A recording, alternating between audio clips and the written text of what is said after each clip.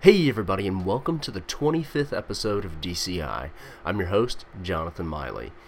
In this episode, Brian and I got to talk with Enrique Dreyer, who is one of the co-founders of Triple B Titles, which is a studio that earlier this year released a game called Ring Runners, Flight of the Sages. It's a kind of top-down space sim RPG, incredibly ambitious game. And he and his brother and his wife actually put everything together. It's pretty neat. We had a great conversation talking about what it was like building the game over a relatively long development cycle, and talking about Kickstarter, talking about their next project, all kinds of great things. So we hope you enjoyed this episode. If you want to find out more about DarkStation, you can do that at darkstation.com. If you want to follow us on Twitter, we are darkstation_com. If you want to subscribe to us on iTunes, we are the Darkcast. While you're there, give us a review and let us know what you think of the show. And if you want to shoot us an email, you can do that at podcast@darkstation.com. Finally, if you want to find out anything else about Ring Runners or Triple B Titles, then check out the links in the show notes of this episode. Thanks for listening. Now on with the show.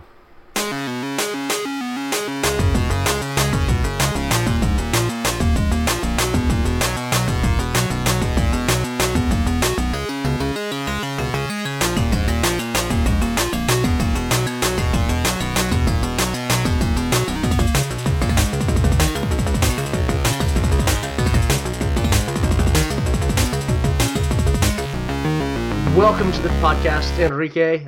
Thank you for joining us. How are you doing today? I'm doing great. Good deal. Where are you located before we kind of... I live in Dallas, Texas currently, and grew up in Texas my whole life. I was born in Mexico. Okay. All right. Good deal. So it's what, 6, 7 o'clock where you're at? 7:30. Okay. Good deal. Good deal. We like to do these late because both Brian and I have day jobs, so we have to do these when we get home. It's a terrible tragedy of doing free video game journalism. Not freelance, just free. Right. So, if you could... Yeah, well, you know, it's kind of what happens. You go to work and get paid to do what you don't want to do so that you can do for free what you want to do. Yeah, hopefully someday you'll get paid doing what you want to do too. That's the goal. That's the dream. But so I guess if we could just start off this shindig by you telling us a little bit about who you are, what you do, kind of on a day-to-day basis with Ring Runner. Was it Flight of the Sages? I actually don't have the subtitle written down, just the main title.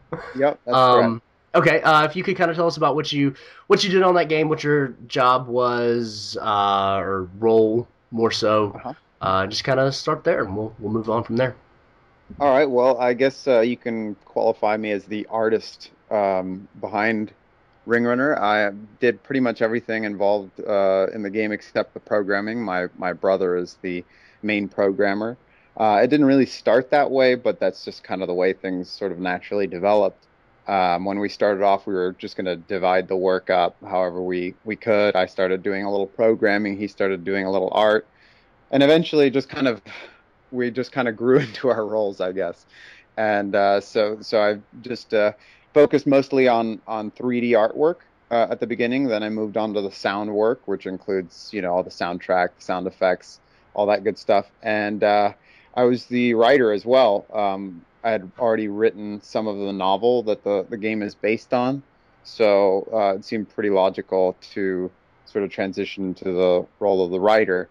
So that might sound like I do the lion's share of the work, but that's not true. My brother does, I would say, like at least a 70-30 ratio of the work that goes into Ring Runner, which leaves me able to talk to you and sort of try to promote our game. Is he in the background while you just silently whip him while we're on the air? Exactly. He's in the other room. Normally, I'll just kind of yell at him. That's our method of communication, is to just yell across the hallway. Sure.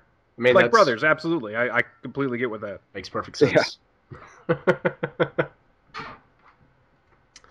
Yeah. So where did you go to school? From kind of reading some articles about what you do, you started this while you were actually in school. and it was kind of a long process getting the game built. But where did you actually go, and what did you study while you were there?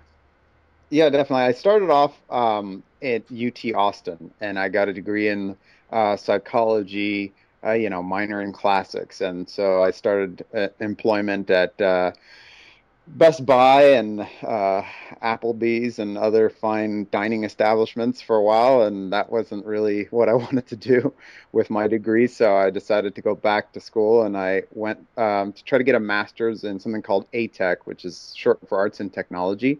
And I went to UT Dallas, which is the University of Texas here in Dallas. That's where we started working on Ring Runner, and it originally started off as this little competition, little like game development competition here in in Dallas, local. Just I think it was only our university that could participate. So given that we had just worked on it for a couple months, just a couple guys working on it, and we actually managed to at least place. It was good encouragement, and it sort of got us going on our lifelong ambition of going from gamers to game developers. Just out of curiosity, what won? I don't remember the name of it, but it was a game for the i. This was actually novel for the time, by the way, so it might sound kind of trite now, but it was actually pretty cool back then. It was a game for the iPhone that was just kind of one of these like very accessible sort of games. It was sort of a strategy, real time sort of thing where you're just kind of selecting which guys go out, kind of like Castle Crashers. It was something along those lines. Cool. But it was fun to compete. It was our first foray into game development. Before that, we'd only made a couple little flash games for classes. So this was first thing, and really the state it was in was terrible. It was just two little ships flying around that could shoot at each other, and really the only thing that we had that was, I guess, novel in any way was that you could control one of the ships with two controllers. So you could have a gunner and a pilot. That was it. Oh, okay. No story, nothing like that. Just So how did you get from basically Game Jam to a game based off of a novel you wrote? right. Well, I mean, basically, it was just sort of this thing like, what are we going to do to try to make our first game? And the logical thing was to just kind of go with the sort of tutorial, the generic tutorial that you'll see almost on any game development, site, and that is a space shooter. And so we started off with that, and it just kind of, got out of control. We kept adding to it and adding to it until, became Ring Runner, I guess, and that was over a span of 6 years.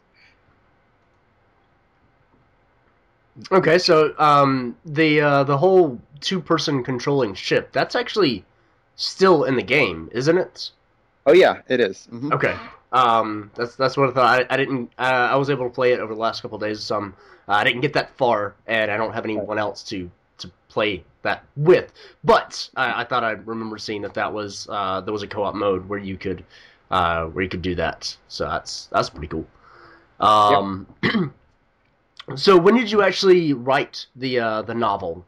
And kind of where did the fiction behind the world come from? Did the novel come out of just great ideas that you had for the game, or was it kind of a tool you used to sort of flesh out the fiction, or what?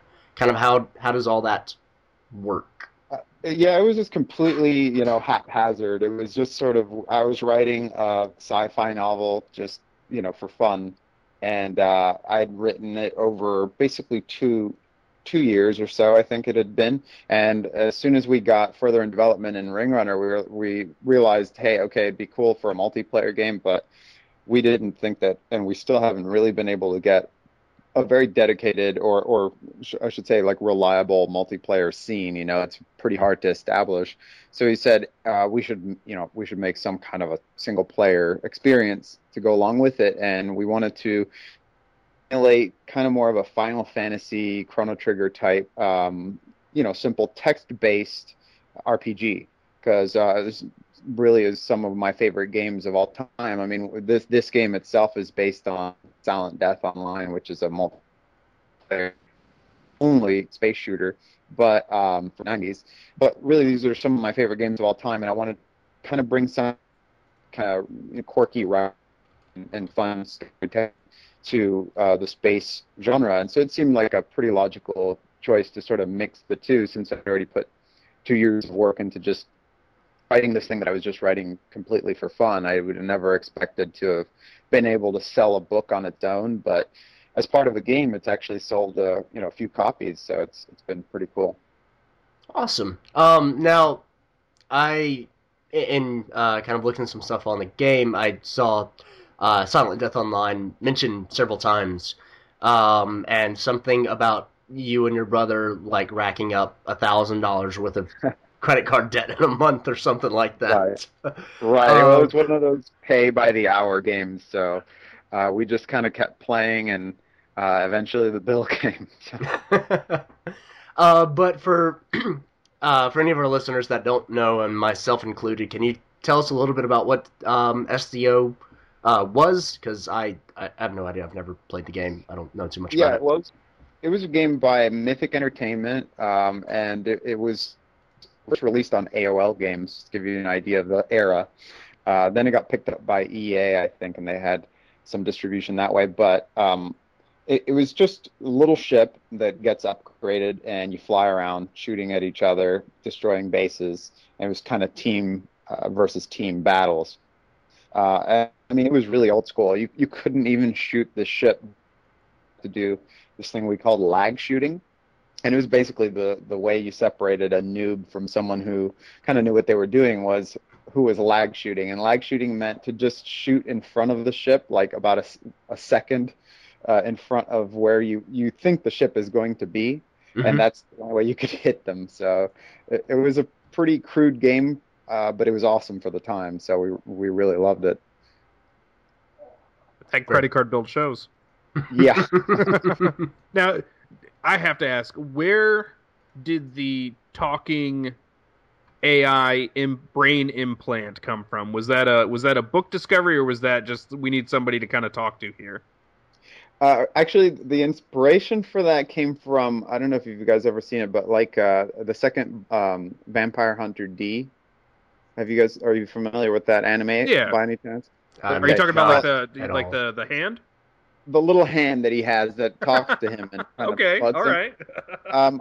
It was basically the original inspiration for that, but we just thought we'd go with some form of a character that's always with you, that kind of provides a little bit of stability, and of course acts as a guide. So it seemed like a very logical thing to do, is to sort of put a computer in your head that talks to you. And I won't give away any spoilers, but he has a much bigger role to play in the story. Mm-hmm. He's not just a robust tutorial in your head. Now, you don't... I mean, I may be spoiling this, guessing this, but you don't find out that the chip in your brain is created from the ashes of your dead wife that the government placed in your brain. Do you? This is the postscript to Bionic Commando. Please tell me no. It is not exactly that. Okay. Okay. That's good to know. That's all I need. So, how are the novel and the game actually intertwined? Are they connected in all, other than the fact that they exist in the same universe? Is one sequel to the other? They're not really. I mean, there is a chronological order, and the book comes 300 years after, but there are a few characters that will kind of bleed over, but you do not. Those are some old characters. Oh yeah, this is like the universal age where people live basically until they get tired of life. So there's a lot of old people, and there's plenty of space. So I guess it's not as much of a problem. Sure. But it's not something that you need to play the game to appreciate, and you don't need to read the book to understand the game either. We try to make them independent. Gotcha. Okay. So.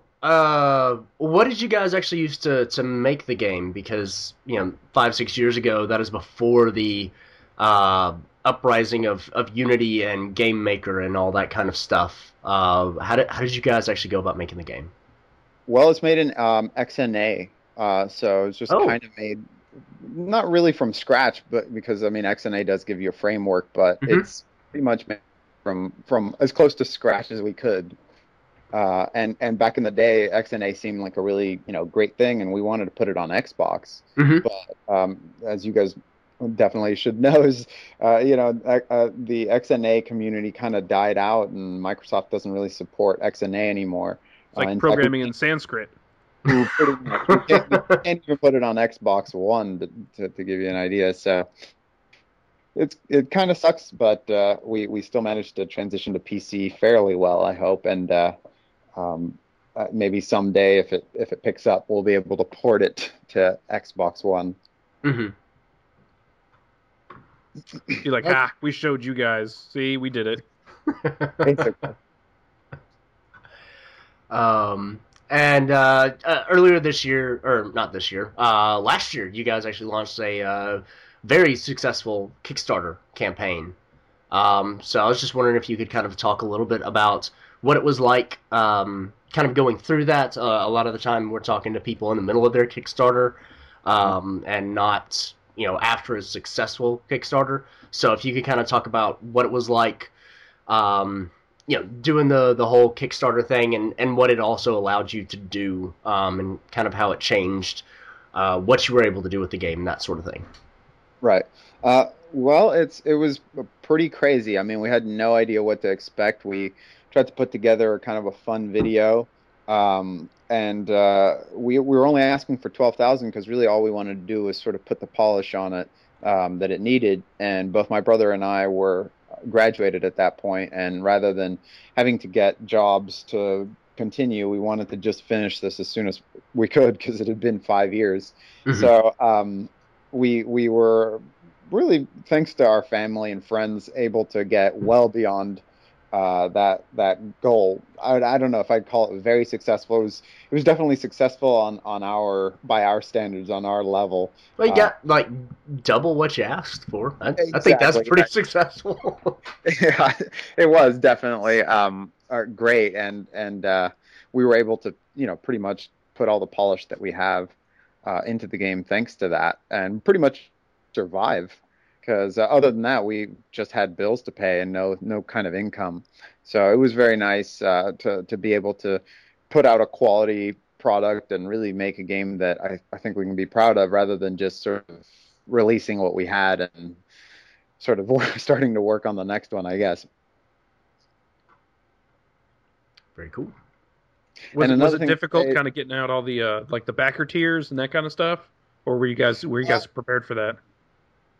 We tried to make everything as digital as possible. Like, I know a lot of people had problems because they provide a lot of physical rewards, and those can be very costly actually. So we tried to keep everything digital, and it wasn't much of a problem. I mean, I still have people sending me emails daily for requesting like Steam keys and things like that, but it's no problem. It takes up maybe 5 minutes of my day or so. Even now, because you have these people that are like, hey, I think I pledged to this thing. I just saw it on Steam. Could I get a key? And it's like, yeah, well, we've been sending you emails trying to get you your keys, but I know I've backed a couple of projects that I don't read every email I get, so it's tough on both ends. And some of those projects seem to just give you an onslaught of emails that it's like, okay, most of these aren't important. I'm just gonna not read them. I know I get like a daily email from Star Trek Renegades that I backed, and I get they're cool pictures. I like seeing them, but I get like a picture every day. And they're gonna tell you at the end that you should have saved all those pictures because that was the game. Right. But we're actually going to be doing a new Kickstarter coming up. Hopefully, I'm going to say around like March or so, maybe late February of next year. For a new game entirely, and we'll keep you guys in the loop about that. But it should be a really a much more broad appeal game. I'll say that. Okay, very cool. Very cool. So talking about Ring Runner specifically, just reading kind of the stuff that's on Steam about it since it's now released there. So you guys are charging $9.99 for it, and the words billions of let me see if I can find it right here. Yielding billions of challenges shows up. What were you guys thinking for $9.99 and billions? Well, I mean, when the game launched, it was $14.99, and we were not really satisfied with the amount of people that were actually getting it, and we really care more about having people try the game than to try to become rich off our first project. You know, it's very unlikely to just sort of win the lotto and become rich off your first game. So, really, what we want to do with this game is to show people the kind of sort of passion that we have for making games. You know, we really wanted to put as much as we could and try to get it out to as many people, and in bundles, and it goes on sale all the time. So it's kind of a cheap date, but I think that so you got to get them in the door. Exactly. The billions of challenges and billions of builds, all this, you know, it's something that you say mathematically. I would say more, you know, reasonably, it's like thousands, because, you know, you can combine a lot of different skills that will make small variations in your actual gameplay.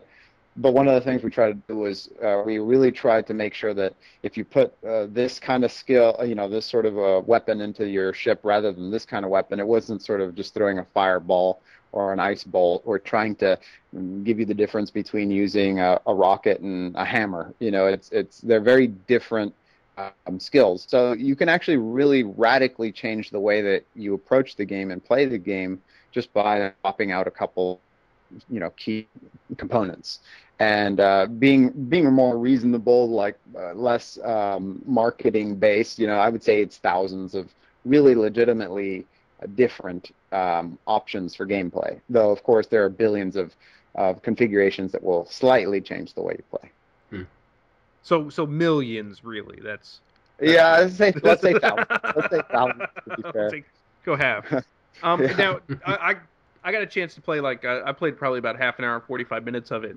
What made you guys decide to go more? I mean, was it the pure kind of like that bleed back into like more kind of an asteroids play where the ship flies forward, you know, like with your thrust, but when you turn, it doesn't like turn automatically. It's not like a dual stick shooter where you've got complete control and you're flipping it around like it's Geometry Wars.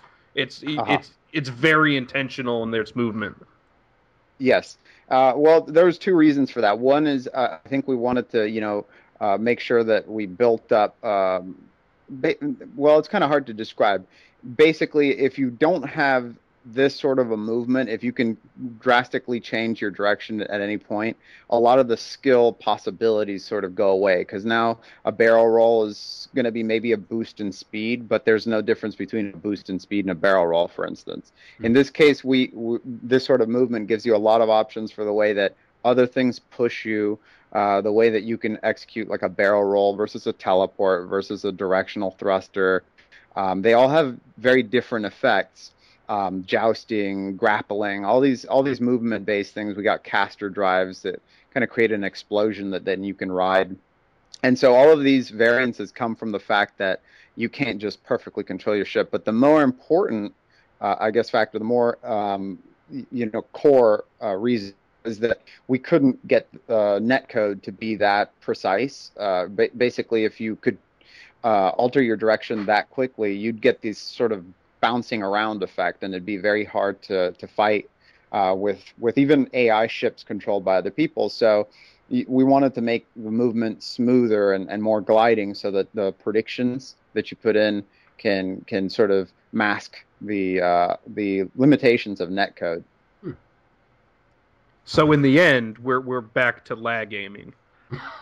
Basically, we've come full circle with Ring Runner. We've tried our best to let you actually shoot at the ship, and as far as I know, you can hit the ship if you hit the ship. Can you talk about the modding process a little bit, because that seems really really key to what this is all based on. I mean, not only is there like kind of the space combat and the flying here, but the fact that you just threw out like 5 or 6 different variations of just thrust. Right. It sounds like you really have your pick of the litter as far as what you want to try. Is it easy to to go between modifications to find what works for you, or do you need kind of different things for different situations? Well, I mean that was I think one of the things that we ran into that presented the biggest challenge was how to, if you're introducing all this different gameplay that's not necessarily going to be identical or even similar to what people are used to, or maybe they're just not expecting it, how do you present it to people so that they can actually make a decision? Because if you don't know what you have or what you can do, it becomes very difficult to say, oh yeah, I want to play as a caster versus a grappler, you know. And so we put in this tutorial portion, which you can skip, which is about, it takes up 2 to 3 hours to play through. Introduces you to all the 5 archetypes. But basically the way it ends up working is you then are able to choose an archetype which sort of fits more the style you want. Do you want a lot of rockets and turrets? Do you want more like the classic shmup, doing barrel rolls, lasers and stuff? Grapplers, casters, or even like stealthy ships like rogues. So once you make that decision, you begin as sort of a classic mode of that, and you've got some choices, but of course we're narrowing it down because it's by archetype. And then as you progress, you start getting basically all the ships act as templates, and you start getting ships that are hybrids between, let's say, a grappler and a superiority fighter. So now you get and you start branching out that way. In order to make this a little bit easier for players, and this is something that we were only able to add after release, actually, was just 30 pre-builds that are just 30 different ships that are equipped by us by hand, and just sort of highlight some of the different possibilities. And then you can just go ahead and either buy that whole ship just as is, or you can buy parts off of that ship and customize your own ship. And if you buy the whole thing, you can then download the template and start messing with it in any way you want. So it was hard to introduce players to all of the possibilities because there are so many possibilities. But that's why we started with a very strong sort of story-driven approach. You'll see that if you play the story-driven campaign, it'll play more like something like a Final Fantasy or something like that, rather than just this sort of open space, do anything you want, be anything you want right away. Because we felt that would be kind of dropping players on their head a little bit too much. Mm-hmm. And you've got a brain mod in there, so you don't want to drop people on their heads. Exactly, it's expensive. We Yeah, don't want to that's bad. He starts stuttering, suddenly you're just firing off into a sun, and that's not good. Yeah, exactly. And that does happen, by the way. Oh, God. It turns out that it's actually the captain from Metal Gear Solid, right? And eventually he's just going to tell us to turn off the machine as some sort of joke. Just raise our fist and say, damn you, Kojima. Right. So how big is the world of Ring Runner? Does it exist in our galaxy universe? Or is it? Well, it's supposed to be deep future, I guess, and it's just more of an alternate universe, but similar to ours. I mean, there are humans, like there's sort of the divergent. All these humans came different races that you would almost perceive as aliens at the time, but their origin is human from Earth, and then you, of course, have your traditional aliens from other planets, but it's a universal age, very deep future. So, because of the way that the rings work, which is kind of anchoring space and the space moves around you, you're able to go around these rings, which are like these superhighways. And to get from one ring to the other, it's kind of like getting on a little record and then just like dropping a marble on a record. It spins and spins, and then it flies off in a direction. It's similar to that, and of course, science fantasy more than science fiction, but it's a very large universe, to say the least. I'm pretty sure that all science fiction is more science fantasy than anything else. So, I mean, that's just kind of how it goes, I think. Pretty much. So There's what, like 20 hour the campaign is pretty lengthy, if I'm not Yeah, mistaken. it varies. It depends on how much of it you do. You can get through it in 20 hours. I mean, I've gotten through it in like, I think the record is like 8 hours. But Well, you the, made it. the That's what I mean. That's right, cheating. right. And I know which missions you actually have to beat in order to beat the game. But if you play all of it, most people take around 30 hours or so. And so that's why we've been moving from 20 to 30 hours because that's more of the average play time. So, you said there's missions that you have to play to beat it. Are there side quests then? How does that kind of work out as far as main quests, side quests, all that kind of stuff? Well, there's a point in the game after you get through the linear part that becomes non-linear, kind of inspired by Where in the World is Carmen Sandiego, and Now you're it's just talking my Yeah, language. So yeah. we use right. the ship to find the loot, the I, warrants, and science fiction, right? I'm Exactly. excited, like, infinitely now. Like, okay, So it's is the just you. chief there? No, you're just trying to look for someone in the universe, and you find different clues, and then you finally determine where they're going to be next, and you go and you try to catch up to them. Do you get to make a like a little description of the person based on questions that you ask? No, unfortunately, it's not that on Carmen Sandy. We will not need a space almanac to determine which flag / planet Right. they've got to, right? No, you will not. Okay, fantastic. Good. I was not prepared for that. Yeah, I was terrible at that part of the game. I would always have to stop playing and then Oh, I was excellent at the research part of that. I just, getting a space almanac in this day and age is just sure, it's hell. sure, especially for a universe that exists in the far future. And Um, does exist. yeah. So I mean, I don't even know if they even have books at that point. I mean, it might just be a fruitless endeavor being able. Yeah, but nobody reads them. It's more a novelty. Okay, so It's a they have novelty. books. It's an excellent pun. I'm sorry. So, what kind of multiplayer does Ring Runner have to offer? I know it's got the co-op. What kind of other stuff is in there? Well, there's local and then there's online. So the local is done with those sort of duo ships, the one where one person is piloting, the other person is gunning, and you can split your skills any way you like. And then there's online. So online co-op works just like you'd think it would. You just basically get on, choose a scenario, somebody joins you and replaces one of your AI companions. Otherwise, you're flying with basically with bots against bots. And there's also verses for some of the modes like Deathmatch, the Spire Battles, and the Space Defense League, which is kind of a MOBA-like mode. And other than that, you can play the second half of the campaign local co-op, but you can't play that one online, unfortunately. It has a lot of stuff that would take us a very long time, unfortunately, to have to recode to get that to work co-op, even though we wanted to. You Sorry, mentioned but with local co-op, you still get kind of the whole pilot bombardier situation, though, right? Yes.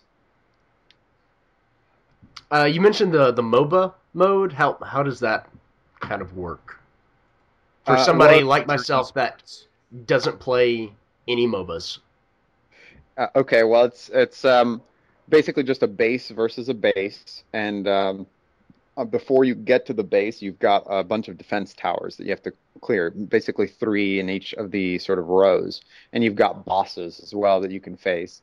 Ours is different than something like a League of Legends or something. I mean, it's I call it mobile-like. It's just similar in the sort of layout, but our I guess what you would consider creeps, the drones that are on your team don't just mindlessly suicide against the nearest tower. They kind They of just have throw like themselves constantly.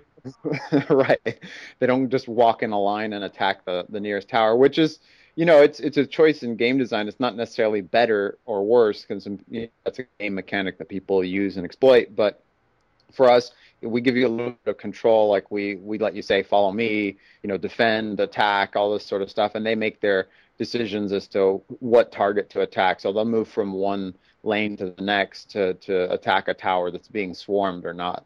or to defend. And we also have cruisers and waves of power ups and all kinds of neat stuff in there. But primarily, it's just 4-on-4 base battle with defensive towers thrown in between. Okay, very cool. Mm-hmm. So it's kind of also another novelty for us, getting to talk to people that have had a game out for a little while, not, much less Kickstarter that's been successful, but a lot of times it's before the games come out or right when the games come out, and you've obviously had time to kind of reflect on making the game, and you've been able to add some stuff like the MOBA like mode and the different class kind of packs. Is there anything when you kind of look back at the game and all the stuff that you put in there that, I don't know, you wish you had cut, that I don't know, just fat that you wanted to trim or anything like that, or maybe a process, a kind of a, I don't know, a point in the game's development that you wish you could have been able to skip? Yeah, I mean, there's a lot of parts I would have loved to have been able to skip, but I guess if I could go back, and one of the things that I would change is, even though I think that it's, in my opinion, something that I would like to sort of be exposed to all of the archetypes before I make my decision, I think it'd be better to go back and just to sort of design the single player to let you choose your archetype up front with just sort of a description or maybe a test mission or something like that, and let you just sort of go straight into that archetype the whole way through, making the campaign even shorter. That way you could get to customization a lot quicker, because that's basically been the biggest complaint that any reviewers have had, is that it takes 2 to 3 hours to get to the point before you can start customizing your ship.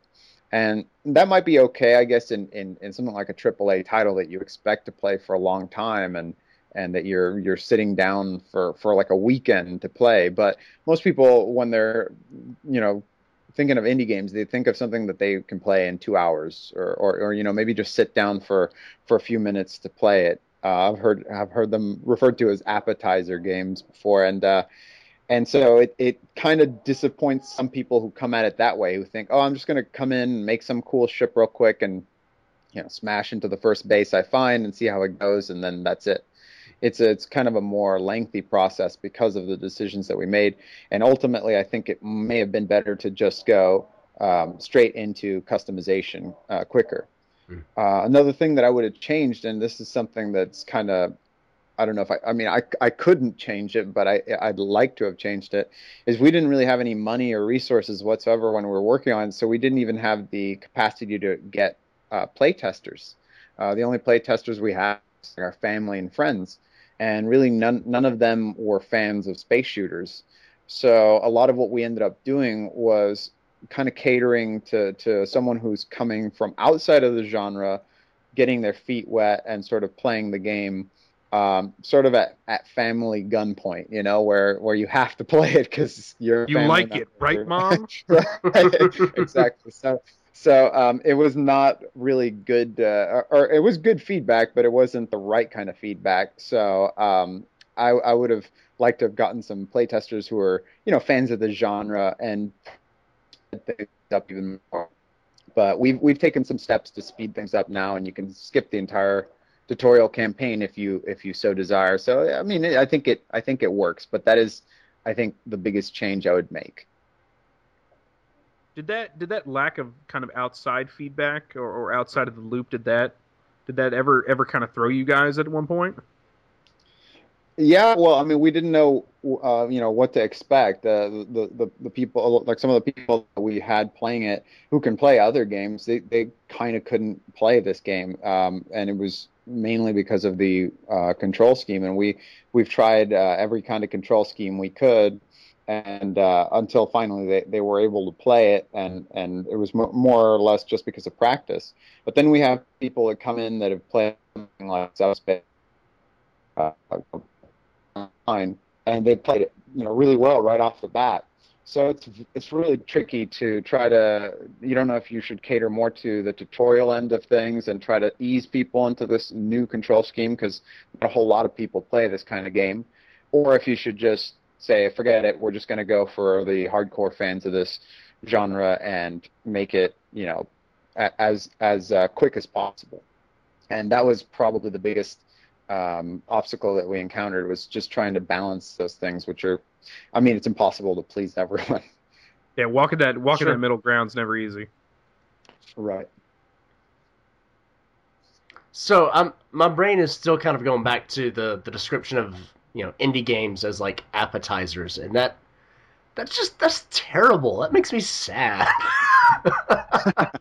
Well, I definitely agree with you, but it's not everyone's opinion, and we've had a lot of really great people, a lot of great feedback and all that, but it's still the way that some people approach it, and it's also it's unrealistic to ask these reviewers who are playing, I don't know, like 10 games a day or something, hey, you sit down and play this for 40 hours, please, so you can get a full idea of what the game is. They just don't have the time, so Sure.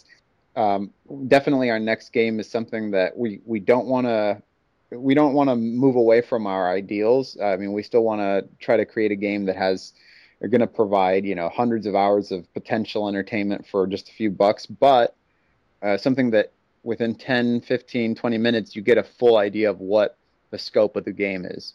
Sure. In Ring Runner, you're basically just going to be done with a few missions. You haven't seen most of the game yet by that time, so that really hurts on reviews and sort of getting people excited about the game. That makes sense. Now, kind of going back to a comment you made about the the testers and stuff like that. Obviously, you've got plans for your next game, and that'll be coming up relatively early in 2014.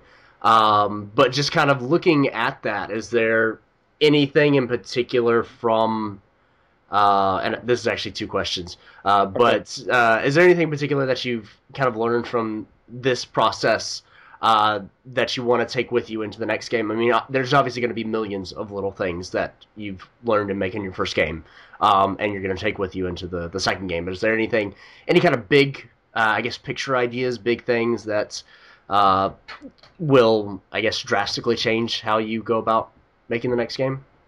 Yeah, absolutely. I mean, I think the primary thing is we want to make the game, like I was alluding to, just a little bit more immediate. Something that a reviewer or even someone that's just browsing through a website and you got being bombarded by like 20 different games, and you see Ring Runner and you start seeing, space shooter RPG, lots of stuff, and all this, and you're kind of overwhelmed by all that information.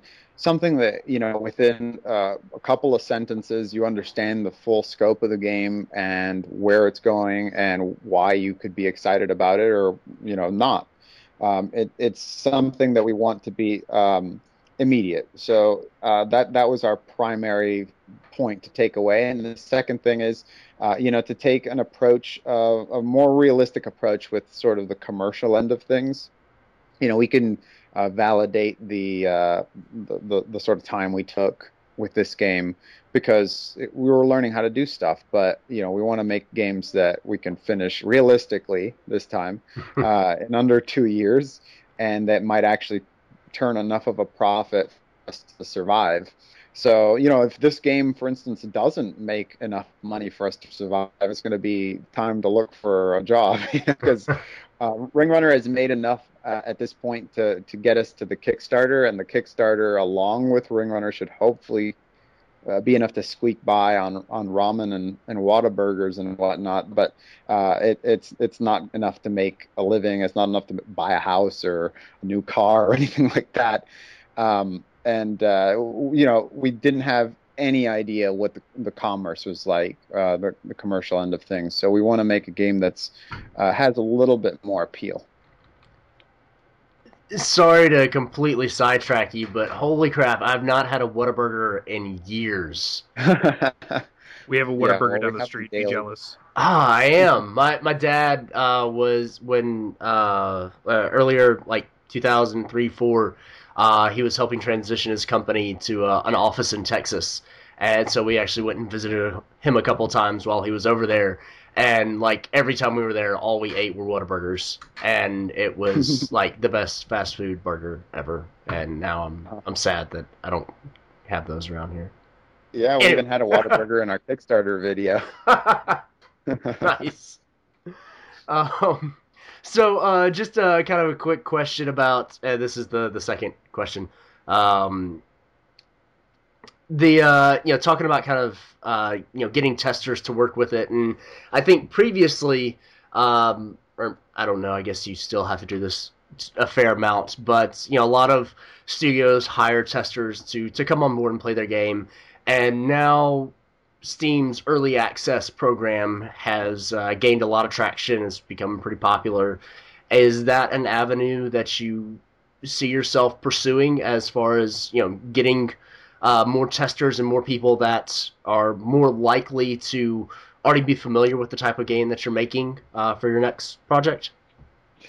Yeah, I mean, it's kind of a necessary evil, I think, not just for the testers, but we had to we had to launch a Kickstarter to finish our project, and of course, early access sort of beta is a good way to create a bit of revenue to keep going.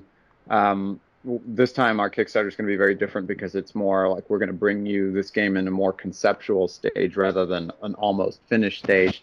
So I really don't know what to expect, but I would definitely say that it's something that we're gonna be looking at and using if necessary. I'm not really a perfectionist per se, but I'm the sort of person that would rather wait and bring the game to public when it's more ready than not. But as necessity dictates, I guess we will be using some kind of beta access. I don't know if it'll be Steam early access or not, but it's very likely. Okay. Very cool. All right, well, Brian, I am done with my questions. I think it's time for the end game, unless you have something you want to do before that. No, I think we're good. All right. So we're going to start the end game. Like I said, it's a little bit of an end kind of James Lipton questionnaire-esque, just more games focused. Okay. So if you're ready, we'll begin. Okay, I'm ready. I'm not sure what to expect, but that's the key to this. Otherwise, it doesn't work. If we were to have any of these questions beforehand, it would fall apart immediately. Yep. Because half the fun is you going, oh God, yeah. Oh no, I can't answer that. Okay. So first question: who is your favorite video game protagonist? Favorite video game protagonist? Anti-hero, good guy. It would probably be Samus pre the other M. Okay. Excellent. Okay. Perfect. Why butt kicking Samus? Why before the other M? I never played the other M, so I don't. I just didn't like I mean, what I liked about Samus was this sort of like lone wolf, ice cold killer that's in this crazy place with like gobs and goo and Metroids and things that are just like sticking to her suit, and she blasts them and doesn't care. It was the sort of thing that, being a big sci-fi fan, I would always imagine myself trying to go to these places and be a bounty hunter like she was, and I don't think I could do it. As every other, well, not every other, but like something like Link or something like that, it's kind of a world you want to visit. This is a world you don't want to visit, and I've never wanted to go to any of those Metroid worlds for sure. Right. Various suit, no various suit, no. Right. So flipping that coin, who is your favorite video game antagonist? Antagonist, I would have to say Eggplant Wizard. Because he turns you into an eggplant. Yes, that's fantastic. That's great. That's an excellent answer. I'll take it. Eggplant Wizard. Nobody's ever said that before. That's perfect. Third question. What's your least favorite mechanic or like theme in games that you'd like to see go away? In games that I'd like to see go away. Not just games, but what's the thing about games that just kind of irks you the most? I think I would like to see games less divided. I'd like to see less microtransactions in the future, even though I know I'm going to have to resort to them to stay in business. It's the unfortunate, side effect of the way that the sort of industry works right now, but I'd like to see less microtransactions. Okay. Yes. Absolutely agree. Oh yeah, yeah. No, I'm full on that.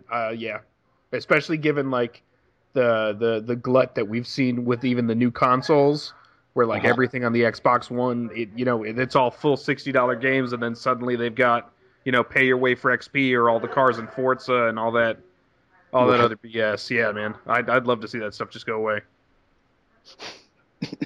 But yeah, it definitely sounds like it's the it's kind of where stuff's headed. So just make sure you fold your soul into a little box beforehand.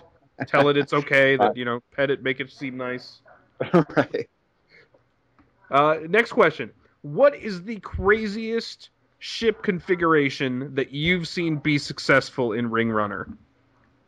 The craziest ship configuration. I mean, somebody built it, and you were just like, "That is not gonna." Oh my God, he's doing it. I liked there was this Minecraft build, not Minecraft like the game Minecraft, but a craft that mines things. And basically what they would do is they would drop this like cloud of mines, then create a little gravity well to cluster them all there, and then they'd hit a guy with Gemini beacons, fly towards their own mines with their momentum, and then disteleplace, which swaps places. So the guy would like drift into the little package of mines and blow almost anyone up that way. It's a really interesting combination. Indeed.